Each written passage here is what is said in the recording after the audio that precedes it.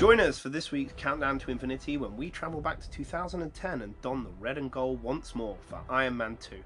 We watch in awe as Tony battles a man with the same power source as Iron Man, a man with the same suit as Iron Man, albeit with some guns, and several hundred autonomous Iron Manies. For what we like to decide as a battle royale of who is the most ironiest. Oh, did we forget that the mastermind behind this whole elaborate plan is basically just the less successful Tony Stark? No. Well, don't worry, we will, because this movie is awesome. This is Countdown to Infinity, and this is Iron Man 2. Hello and welcome to the third episode of Countdown to Infinity. This week we are talking about Iron Man 2. Woo! Yeah! I love this one. So do I. This one's good.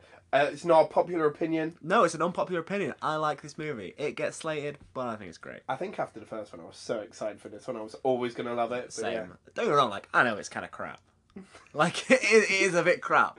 I love it all the same. Do you know, it's just got some good moments. So, for me, personally, I really liked seeing War Machine for the first time. Fantastic. Yeah. Fantastic. That whole scene where Justin Hammer's kitting him out, brilliant. It was great. It's just so cool. Again, the one thing that we probably will end up discussing every single week is how much Marvel got fan service. Oh, yeah. They didn't just go, here's War Machine. That moment at the party where you see him go off, you take them up to suit, and he comes up again, and you're just like, it's on. We've got That's it. Even if they'd have never have kitted him out with the minigun and stuff like that, you'd still be like, we literally just had War Machine. Yeah. I thought that part was amazing. Yeah. I love this movie. I think that, again, Justin Hammer is actually a decent protagonist for Tony Stark. I mean, it does fall into the category of, The exact same villain with the and same this powers as one the more hero. than any other movie ever, because you've got 'Cause you have them both. Tony Stark versus Justin. You've got Tony versus Whiplash. Tony versus Whiplash, and you've got Tony versus War Machine. like you've literally got it's a mirror image of everything. Battle of the Suits. However, it just worked, and coming off the back of Iron Man 1, which was a runaway success. No one ever imagined it was going to be as good as it was. They knew that we were aiming for a world, a universe that contained all of these characters. It was the first introduction of Natasha Romanoff. It was the first introduction of War Machine. Brilliant. We saw more stuff with Nick Fury and Agent Coulson. But even the tinier details. There is a moment where Tony props up his new element reactor creation thing, where he props it up with a proto-shield, a proto-Captain America shield. And that had me, as a 16-year-old kid, being particularly as fantastic. we'd not seen the first Avenger yet. We'd not seen, Captain America. Technically, at this point, it could happen, it might happen, but we'd not been confirmed that we'd not seen it with our own eyes. Yeah, man. I actually really like Vanko as a villain. It worked nicely for me. Whiplash is a stupid villain. Whiplash is a stupid villain. Yeah. Whips are terrible weapons, everyone. Seriously, they're not good weapons. They are good punishment. They may be a good in the bedroom if you're into that sort of thing. But as a superhero, a whip is inherently a terrible weapon. A whip, think about it. You have to pull it back. You have to be at a long distance for it to be effective. It is not an effective weapon. However, what was great about this is that there was only one reason why Vanko went after Tony Stark. One reason. And that was to go, you can be beaten. At this point, the world is No, I'm going to take that one further. The reason he went after Tony Stark was because his father died and was left out of the Stark fortune and the claim to the technology, which I think is actually a better reason than being beaten. I would disagree with you on a slight... there. Our first proper disagree. Yeah, Interesting. The thing is, that is right. They create the arc reactor together. Yeah. Vanko wanted to sell it on for a profit, and Stark was like, get the fuck out of the US right now. So that happened. But really, it all comes down to this son versus son. It comes down to sports day. It comes down. It really does. Yeah, You know, okay. it comes down to my son can run faster than your son. There was a real sense of honoring his father, and how was he going to honor his father? Because he's not going to get any of that money back. He's not going to do anything other than beat Tony Stark. If he Yeah, I can guess show that the technology that both fathers built, he can perfect and beat Tony Stark, then that really does show that all along he was the right one. His father was right. He didn't have to die in prison as a result of it. What I don't believe, that the only option that Justin Hammer had to create an Iron Man knockoff or autonomous army was a Russian prisoner. was a Russian prisoner. The whole point in this movie, if you haven't watched it or you're watching it along with us, here we go, right? So he didn't turn up in an Iron Man suit. He turned up in an exoskeleton with whips. Using an arc reactor and beat Tony Stark. He heavily damaged the Iron Man armor. He basically, for want of a better term, won this round. Yeah? Yeah. Whereas Justin Hammer sees this and is like, I can exploit this.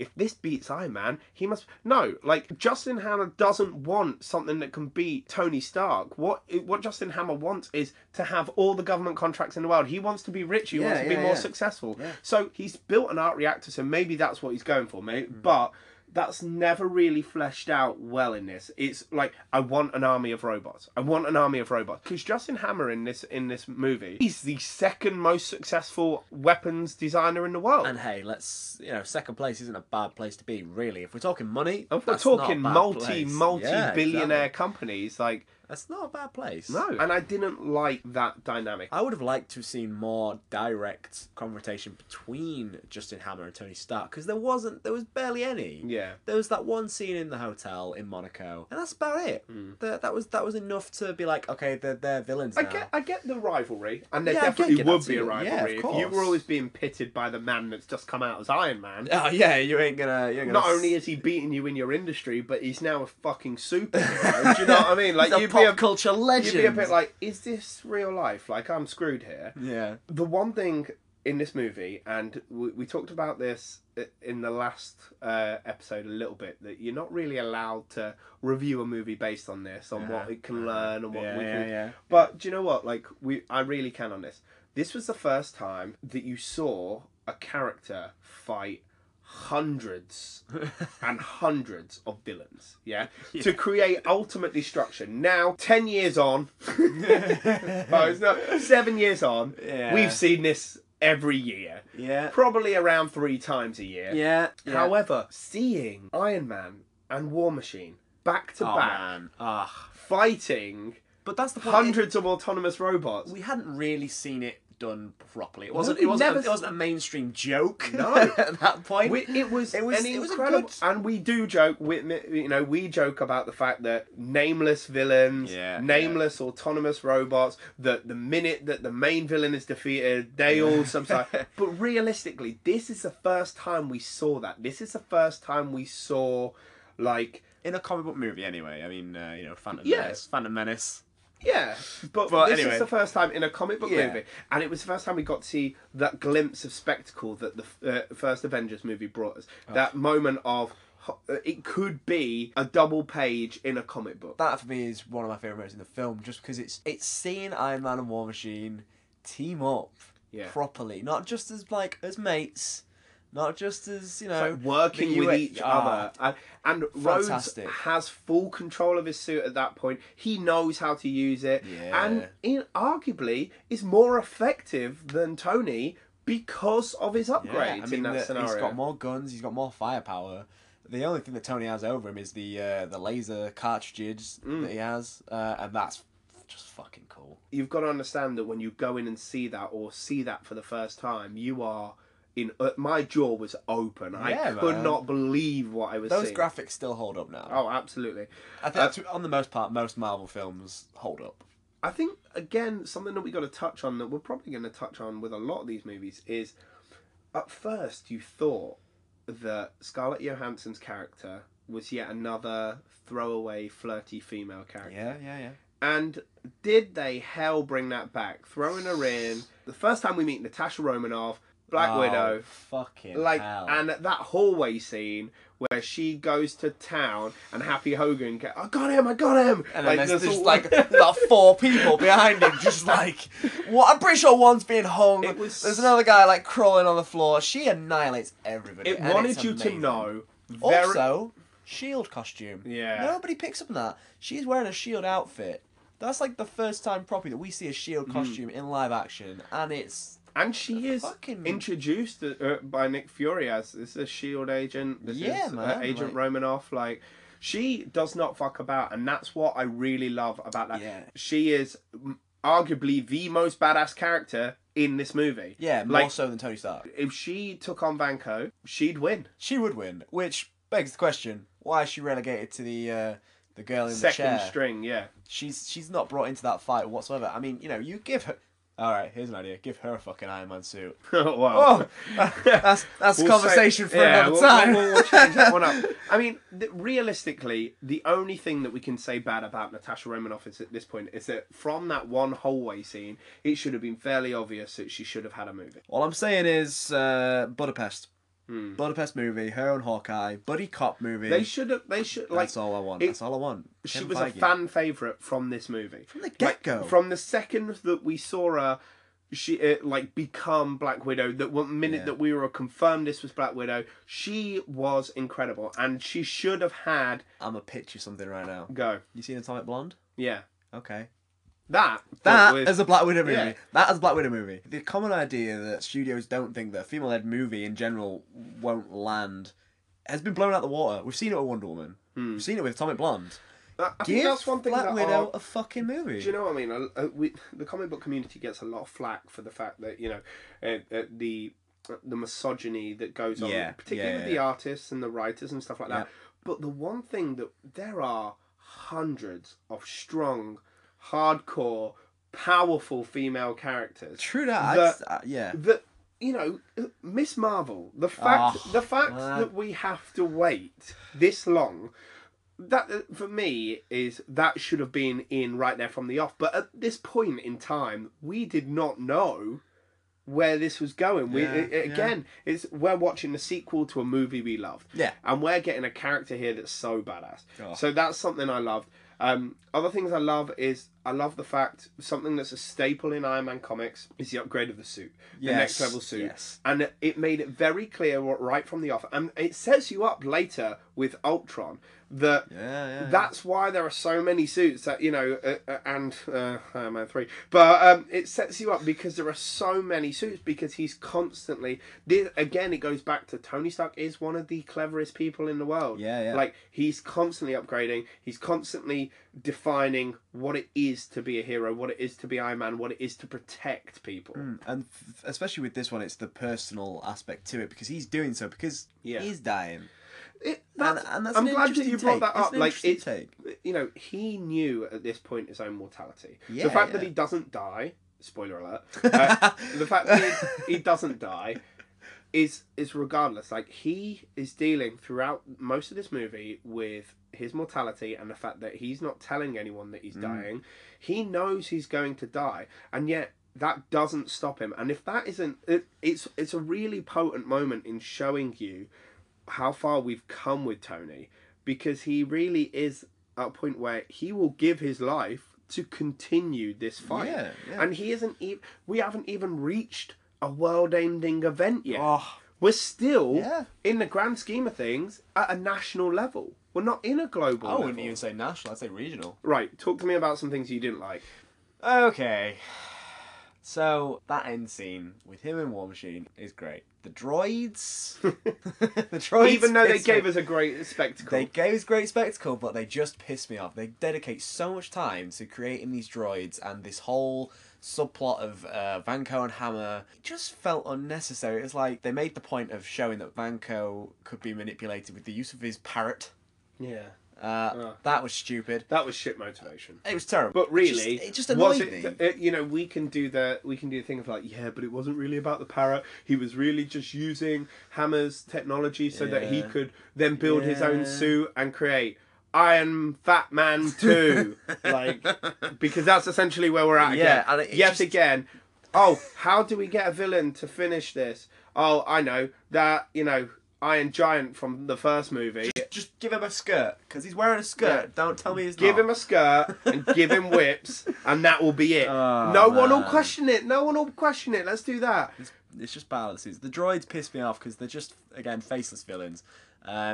And they could have spent more time giving us a bigger fight between Vanko and War Machine and Tony. They could have made those stakes higher. Yeah, They could absolutely. have brought something in. They could have brought Pepper in somehow.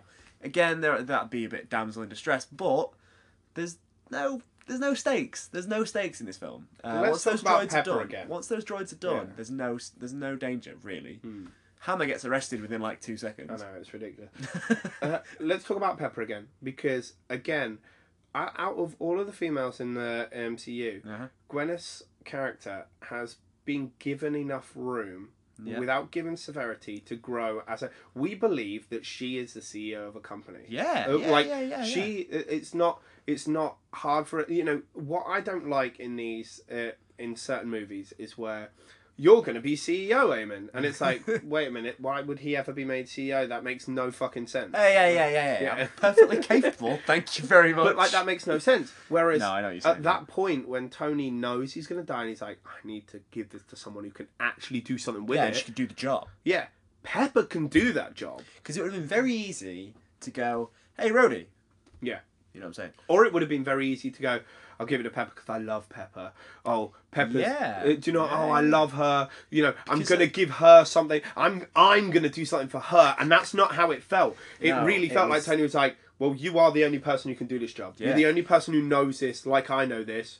You're the clear choice. And when he disappears for a few weeks whilst he's building his new arc reactor and comes back, that scene in the office was fantastic. You because felt- she'd choose that. She'd choose that You so feel well. intimidated by her character at that point. Yeah. Because she feels powerful. And you're at that moment, you're Iron Man.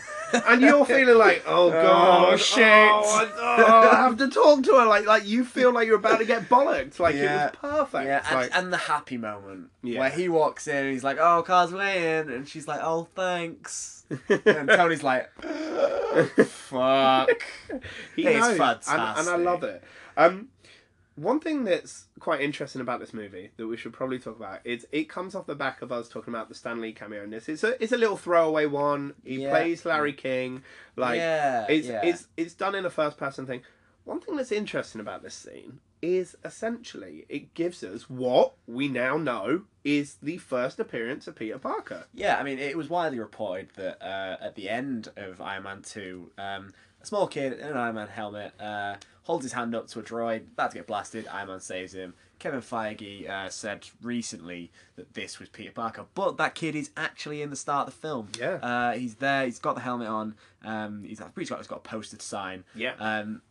That's Peter Parker. Peter Parker is right there. The connectivity in the MCU is right there. Why wouldn't he be there? It's near Queens. The kid's into science, the kid's into technology. Yeah. It's the Stark Expo.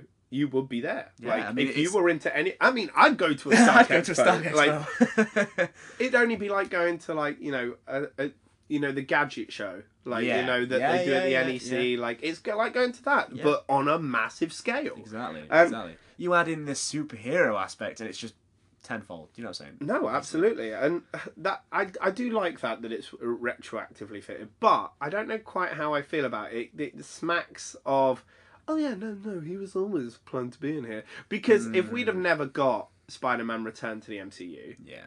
That would've- would they have said, "Oh yeah, that was Peter Parker"? no, of course they wouldn't. wouldn't. And that's the thing, Yeah. and that's the only thing I'd say about it. It makes sense that would be him. It's cool that they want to do that, but what I don't like about it is oh well, no, he was always here. Like, do you know what I mean? He was always here. He was always here. It was always the plan. It was Yeah. always the plan from the start, which I don't doubt. They obviously wanted Spider-Man back. For Iron Man 1, you gave it a massive 8 out of 10. Yeah. And you got to be careful. We're 3 movies in, and you're Yeah. already throwing out 8s. Hey, hey, come on! Iron Man was a great film. Okay, so what are we giving Iron Man 2? Look, okay, I do enjoy Iron Man 2, but I'm well aware it has its faults.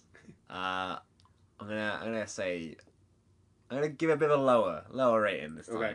I'm gonna go 6.5. Oh, that's dropped quite a lot. Yeah, I don't as much as I enjoy it. It's that same villain thing. It's that pulls it down for me. Even though visually I enjoy it, even thematically, even the plot I do enjoy it.